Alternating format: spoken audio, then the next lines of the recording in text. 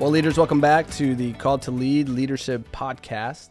Today we have Brent Cockrum here with us, and Brent hails from South Carolina, right? Originally North Carolina, yeah. Oh, man. But I lived in done South that Carolina before. for a while, yeah. Okay, sorry. That's okay. I went to Clemson in South Carolina, so That's what sticks in my I spent mind. a lot of time there, yeah. Okay, well, crisis averted. That's okay. North Carolina. Brent is currently the Executive Vice President in Commercial Banking at Moody Bank. He also is serving as a volunteer firefighter. He has served as an officer in the United States Marine Corps, and he is also an elder at a local church here in Houston, Bay Area Church in the League City area. So, Brent, quite a repertoire. You've gotten to do quite a number of things. I'm really curious, right? Volunteer firefighter. I don't think I've actually talked to very many volunteer firefighters, and it's a really cool gig. You got any cool stories you want to share with our leaders about your experience in the volunteer firefighter world? Yeah, that one kind of happened by accident. I was 16 years old, and it was a buddy of mine. We were alphabetically very close, and so in my school, that meant that your locker was always right next to one another, and in homeroom you always sat together. So you could choose to get along or not. So we chose to. And he said, what are you doing tonight? And I was like, well, it's Monday night. Football and wrestling are over, so I don't know nothing. What do you got? What do you got going on? He said, well, I'm going to go down and join the fire department.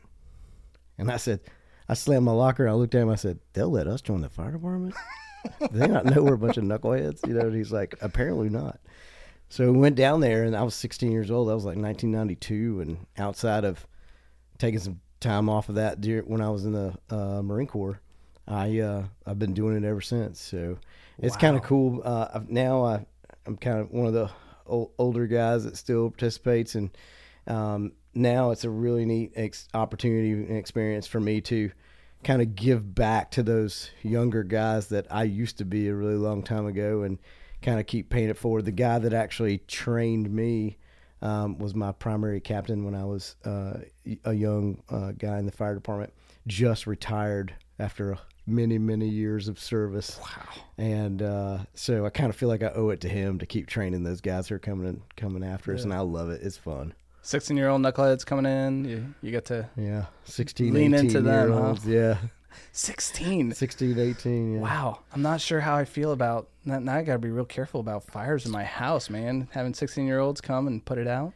Yeah, 16-year-olds usually don't run into burning buildings. You usually have to be 18 to do that, but that's when you can start your training and start learning about that kind of thing. And but even 18 is still very young to be doing what they do. But it's a young man's game. That's true. I don't think I could pull that off, Brian. I mean, I a lot of props to you for continuing to do that, volunteer firefighter. Well, you got to be a little crazy to run into a building that everybody else is running out of and using common sense. So. Well, there's a lot of courage involved in there too, man. A lot of courage. There's a sign that's been in several different fire stations that I've been to. It says, God takes care of fools and firefighters because most days he can't tell the difference. I was like, well, I guess I resemble that remark. Love it, Brent. Hey, how many fire extinguishers do you have in your house? 3. Okay, wow. I have 3. That's quite a bit. So I only had 2, but then when we became foster parents, they came in. I had a state inspection, and they were like, "You need to get one more." And I was like, oh, "Okay, I can probably find one somewhere." Well, that's why I asked, because I'm a foster parent as well, and you have to do the whole house inspection, and apparently the initial fire extinguishers I got were wrong, and so we had to go get the right fire extinguishers. And they got to be bigger than you would think, they got to be bigger, right? Yeah. And they got to be like certified, and you got to take them every year to have them looked over. And absolutely. So I was curious, as a like true firefighter, how many do you have in your home? I have 3. You one up me, man. We got 2. We only got 2. So I have 3 in the house, and I keep one in the truck all the time. So wow, they're helpful. They are. So, they are awesome, Brent. Cool. Well, here at the Call to Lead Leadership Podcast, we talk a lot about calling. We talk a lot about leadership. And we have a really great opportunity to do both with you, Brent, because calling is a really big part of your life, just having spoken to you and having known you for a bit. And you exemplify leadership in a lot of different domains, like we just kind of talked about, right? You have gotten to step into leadership across a variety of domains and spaces. Calling as a believer, we see calling carried out in two primary ways in the Scripture, and it has to do with the commissions that God has given to humanity. The first of those commissions is in Genesis chapter 1, and it is the commission to work. Mm-hmm. So after God created humanity in his image, he said, tend the garden, fill the earth and subdue it, and rule and subdue, right? Mm-hmm. Tend the garden, fill the earth, and rule and subdue. And we can get into a lot of the nitty-gritty of that, but really what that means is the commission to work and to continue the creative process that he started with creation. And in doing that, we ultimately bear his image and proclaim his name and give him glory, right? And I think maybe some of our leaders out there might not see their work as a way to bear God's image, to continue his creative process that he started with creation, and as a way to glorify God. But I know you do.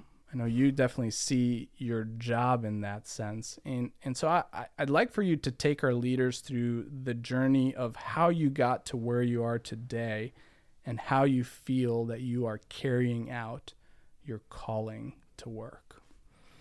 Yeah, well, I've always been inspired to leadership. I've always been excited by the opportunity to lead, but I haven't always done it well. Haven't always, and not from just a general leadership standpoint, but just from more so from a spiritual leadership, or living one life, and making sure that every part of my life and every part of who I am is effectively woven into my day and what I do.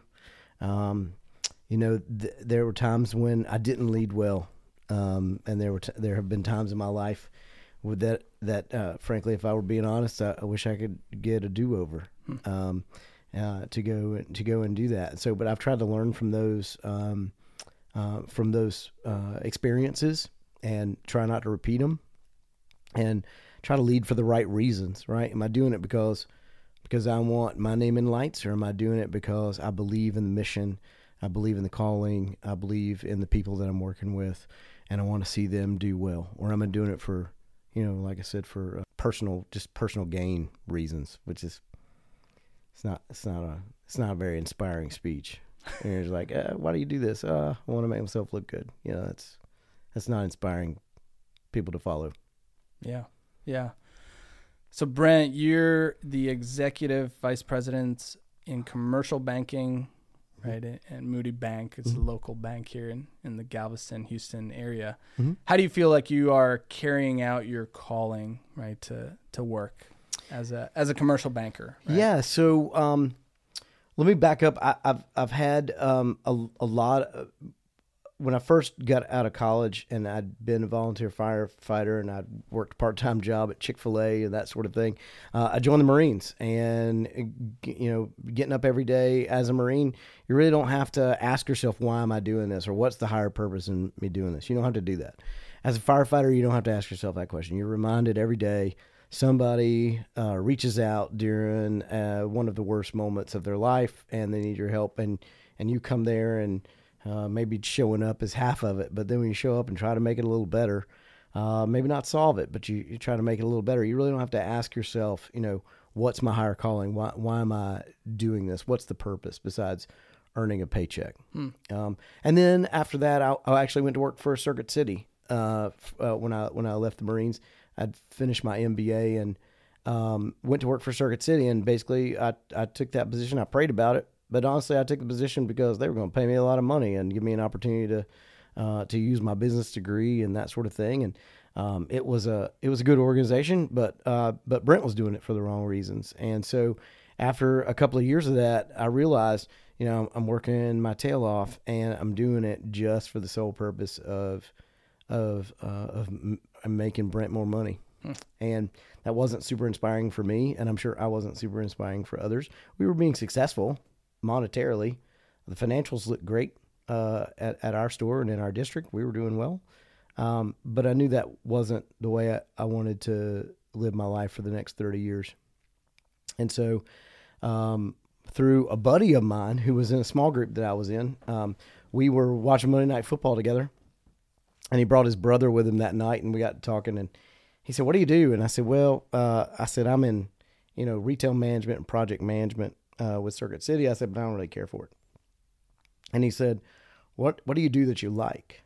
And I said, "Well, a lot of the folks who are in my position were really good sales people, and they worked their way up through the chain that way. I came in because I had a Marine officer background and a finance degree, and they wanted a little bit different of a leader to mix those skills together. So one of the things that I was offered the opportunity to do was go to other people's stores and pull up their financials and offer them ways where they might run their business more efficiently, more effectively, more profitably. And I really enjoyed that, because then it really wasn't helping me at all. And I figured out after the fact it was because I was going in and helping them be more successful. And I got a lot of personal satisfaction about that, even though my paycheck wasn't even bigger if they did well. And I didn't know that at the time. And he said, "Well, so you basically go into other people's businesses and you analyze how they're running their business, and then you offer suggestions on how they can do it more profitably." I said, "Yeah." And he said, "Well, that's what I do every day." He said, "If that's the part you like, you should do what I do." I said, "What do you do?" He said, "I'm a commercial banker." And that was January of 2005. And by March, I had a job offer in my hand from what was called BB&T at that time, now Truist. And in April, I started with them. So, and that was 17 years ago. So, and I've been in the banking industry ever since. Wow, yeah. Brent. So, man, what I love about that story is that you aligned your passions with the commission to work, right? Mm-hmm. So you align that passion and desire and skill set that you have in the financial sector, and then you paired it with this calling to continue to be creative, right? Mm-hmm. This calling of taking care of the creation, and that includes fellow human beings that are also made in the image of God. And so you are then equipping them to be leaders in their domains, right, by providing them the right financial structure that they need in order to be successful. And so you've kind of combined both calling, right? You're carrying out your calling, but then you're also being a leader in that you are equipping others to be excellent leaders in the workplace, right? A major part of leadership is developing other leaders to go off and do what they're well gifted at. And that's what I love about your story and about your journey, right? I also had no idea you worked in Chick-fil-A, man. We just keep adding to that resume. I mean, that's awesome, Brent. Again, that's the kind of financial domain, and I really love how you dig into that realm and seek to portray Christ well in the work that you do. But hey, maybe talk us through one of these other domains, right? We've touched a little bit about your firefighting ventures, if you have it. You were an officer in the Marine Corps. You're an elder. Maybe pick one of those. You can even lean into your Chick-fil-A experience and tell us what you have learned specifically about leadership in one of those domains. Yeah, one specific story that comes up when I didn't do well, because that's when I oftentimes learn the most. At least it's obvious to me what I need to learn. It's more obvious to me what I need to learn when I fail.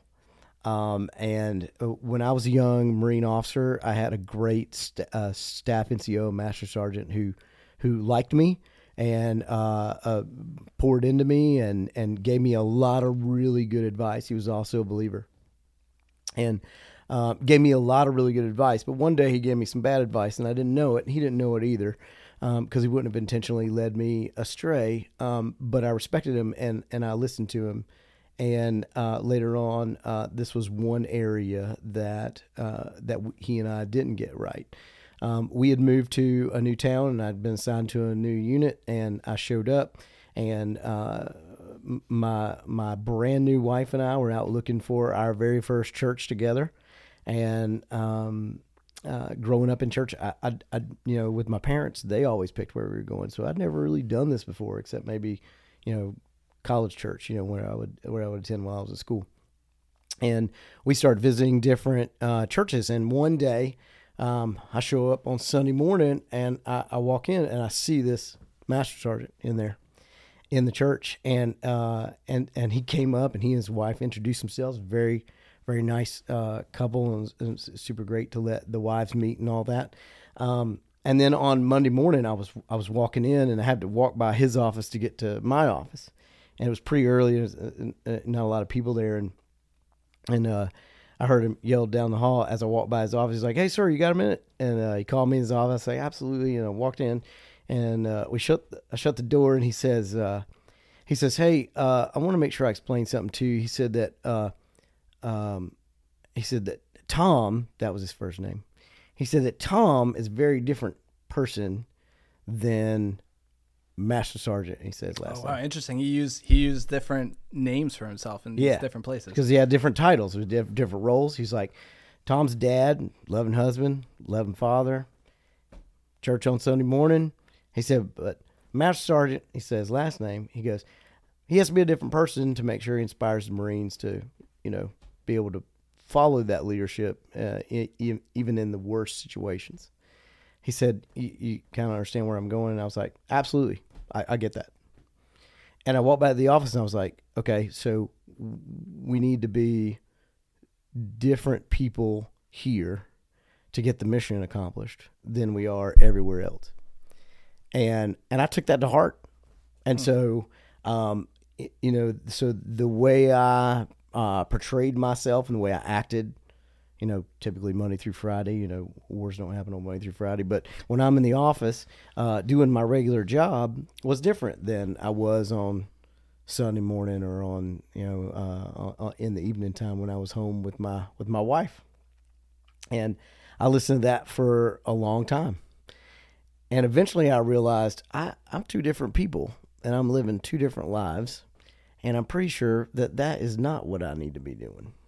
And I need to be, good at one, and hopefully that'll make me better at the other without being contradictory. So eventually, the Lord just kind of convicted me of that, and eventually came to the realization that, hey, whoever I am on, Tuesday night at the fire station and Saturday night out with my friends and Sunday morning at church and Tuesday afternoon in a business meeting, I need to be the same person, and everybody needs to know who I am and what I stand for. I'm not perfect. I'm not going to be, but I'm also not going to walk around hoping that the people that I know in all those different circles never meet each other.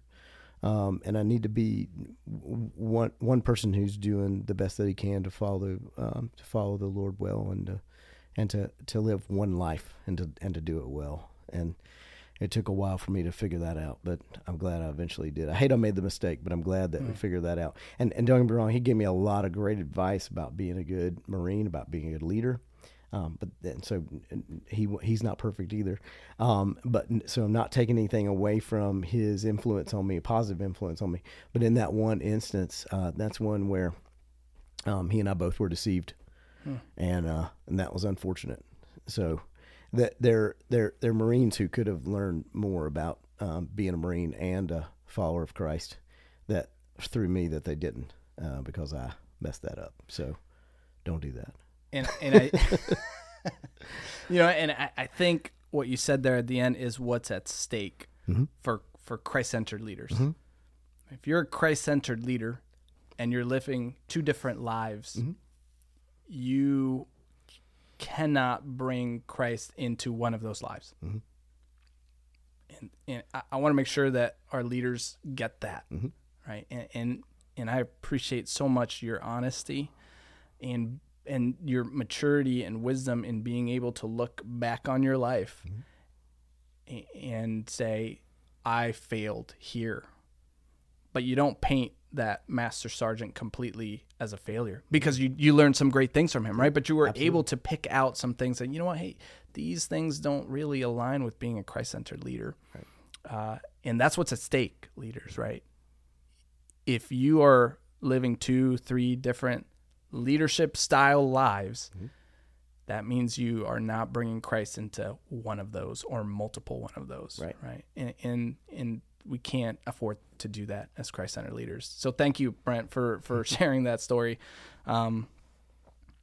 That's can't say that I've ever run into a master sergeant in the Marine Corps. You know, I'd really be interesting to talk to one of them, because they really are dripping with leadership and motivation, right? Is it motivating is one of their key phrases. Absolutely. Yeah. Well, hey, listen, Brent, I kind of want to pivot towards spiritual leadership. What would you say to our leaders out there about what would you want to pass on to our leaders regarding spiritual leadership, whether that be as a lay leader in a church or ministry, or as a father, an adoptive father at that matter, or foster parent? You know, what would you want to pass on, given your experiences in those spiritual leadership domains? What would you want to pass on to our leaders? You know, I would just say that no follower, whether it's a child or an employee or a protege or any other role that you fill in the blank there, expects that their leaders are going to be perfect. And there's a level of leadership humility that I never really understood until I became a parent, and then I became a parent of older children who could point out when something that you're doing contradicts something that you're saying. And then this guy who's, you know, had all this formal leadership training and, you know, officer in the Marine Corps and master's degree and, business leadership training and all these things, got to go to a 7-year-old and go, okay, I was wrong. And you pointed it out correctly. And I'm sorry. Yeah. And I failed. And, and that's something that many of us are. Yeah. Not all of us are CEOs of organizations, and not all of us are heads of, some nonprofit organization or whatever, but many, many people are parents. Exactly. And we are leaders, whether we realize that or not. And, and very innocently, they are going to notice and often point out, if they're Cockram kids anyway, when they see discrepancies in what we're reading in our Bibles and what we're saying out of our mouth and what we're doing. And so, it gives us a great opportunity to talk about, repentance and learning from our mistakes and trying to do better and follow better and lead better and all those things. So I tend to learn a lot more from my failures than I do from my victories. But honestly, I've learned as much about leadership from being a parent who is trying to live honestly and trying to be that one person, whether anybody's looking or not. Whether we're at home or whether we're, on stage or whatever I'm doing. And sometimes it means admitting defeat, temporary defeat. Anyway, admitting failure, to even a very small people audience. And it's hard. It's humbling. It is humbling. It is humbling. You know what else is humbling though is their response. They're gracious, right? They're more gracious than you and I would be, right? Somebody who did the same exact thing to them, right? They're gracious and they're quick to forgive. Right. And that's taught me to be more gracious, right? And you know what I see kind of recurring in your life is you take time to reflect on your life and the mistakes that you made, and that gives you the leeway to give yourself more grace. And just based on my observation, it then allows for you to then give grace to others. It does, and I think it's because part of that is because the realization that I'm not perfect and everybody else already knows it. Right. I don't have to try to hide the fact that I'm not perfect. And so it gives me the opportunity to just be genuine and to do the best that we can with the information that we have and the energy that we have and the training and all that we've been given. And admit when we mess up and try to learn from it and do better next time. It makes you a better leader. Absolutely. Overall, right. It makes you a better leader once you remove that pressure of having to do it right all the time. And when I was younger and I wanted everyone to think that I always knew what I was doing, what I figured out later is they already knew, and I was just hiding that about me from me. Right. And it oftentimes came across as cockiness because, I was overcompensating for something that really didn't exist, but nobody really expected it to exist. So, I think people respond better to genuineness than they do I have all the answers, kind of approach. That's exactly right. I couldn't agree with you more. And I think the difference between cockiness and confidence is the fact that people see right through you, right? So a cocky person is one who people know that they really don't have it all together, but they're pretending to. Right. Whereas a confident person is someone that people trust. Right. And so at the end of the day, people still see through you, right? Like I think leaders, you got to hear that. Right. People, especially those who you are leading, probably know you better than you think. Right. And so the way that you show genuineness is either an opportunity to build trust or destroy that trust. Yeah. And I think you've done a really good job learning that and communicating it to others. Even in that spiritual domain, right? In the family domain, right? And I think that's important to remember, right? That families you are a leader in your family as a parent. Right. And so you work to grow in that and learn from your mistakes. I mean, we make mistakes all the time as parents, right? So, but I'm still learning too. I try to hang out with men who are older than me and people who have been there and done that and made, had more time to make more mistakes than I've made. I try to learn from them and, iron sharpens iron, and I try to seek out people that can pour into me too. So I have that opportunity here, and I love that. Well, I was going to say, I feel like I just learned a ton from you, right, in these few minutes. And I really appreciate your candidness and just the time that you've spent reflecting with us and letting us and walking us through your various journeys in leadership and in calling. And so, Brent, my last question for you today is, who is your favorite leader and why? Yeah, so big picture, I would say Truett Cathy. One because I got my work, my paying taxes job, my first job at his organization at Chick-fil-A. But as I learned more about him, I learned that even when he was a huge success at the office, he still made time and used his time and resources to pour into some of the hardest group of people that we have in our churches. And that I can speak definitively is those 7th and 8th grade boys. And I did not think you were going to go there, but you were so right. Because I was one, and I have one now. So I can tell you, and what really was inspiring about that was that he was a Sunday school teacher into his, I believe, into his 80s. Wow. If memory serves me right, for that age boys. And when I found that out as an adult, I look back and I remember my Sunday school teacher from 7th and 8th grade, and I called the guy. I was like, hey, I just wanted to call and say thank you for putting up with us when we thought we were cute and funny and tough and smart and, and all these things. And we were probably none of those things, but you just stayed there and waited for us to stop being stupid and listen to what you had to tell us, because it was absolutely important for us to hear it.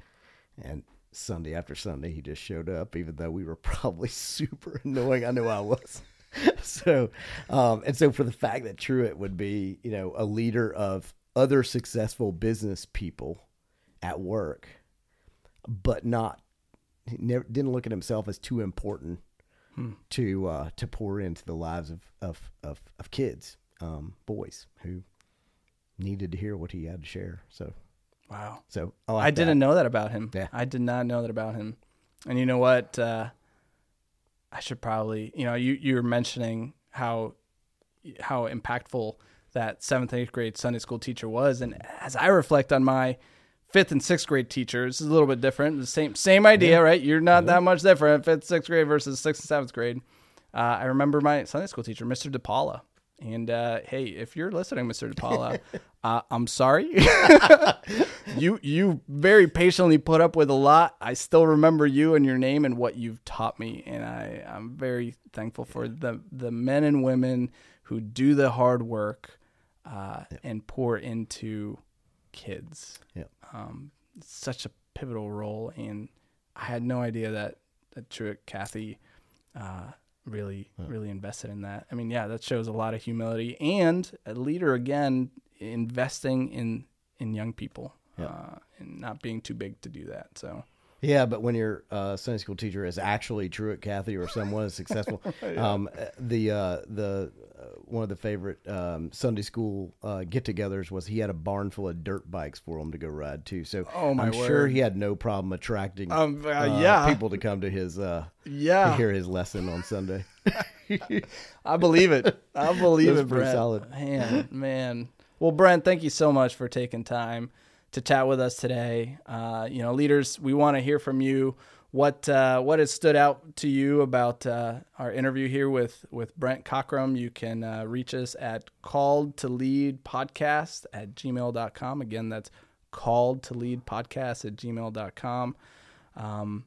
Brent, thanks again so much. Leaders, remember that God has given you influence to bear his image and make disciples.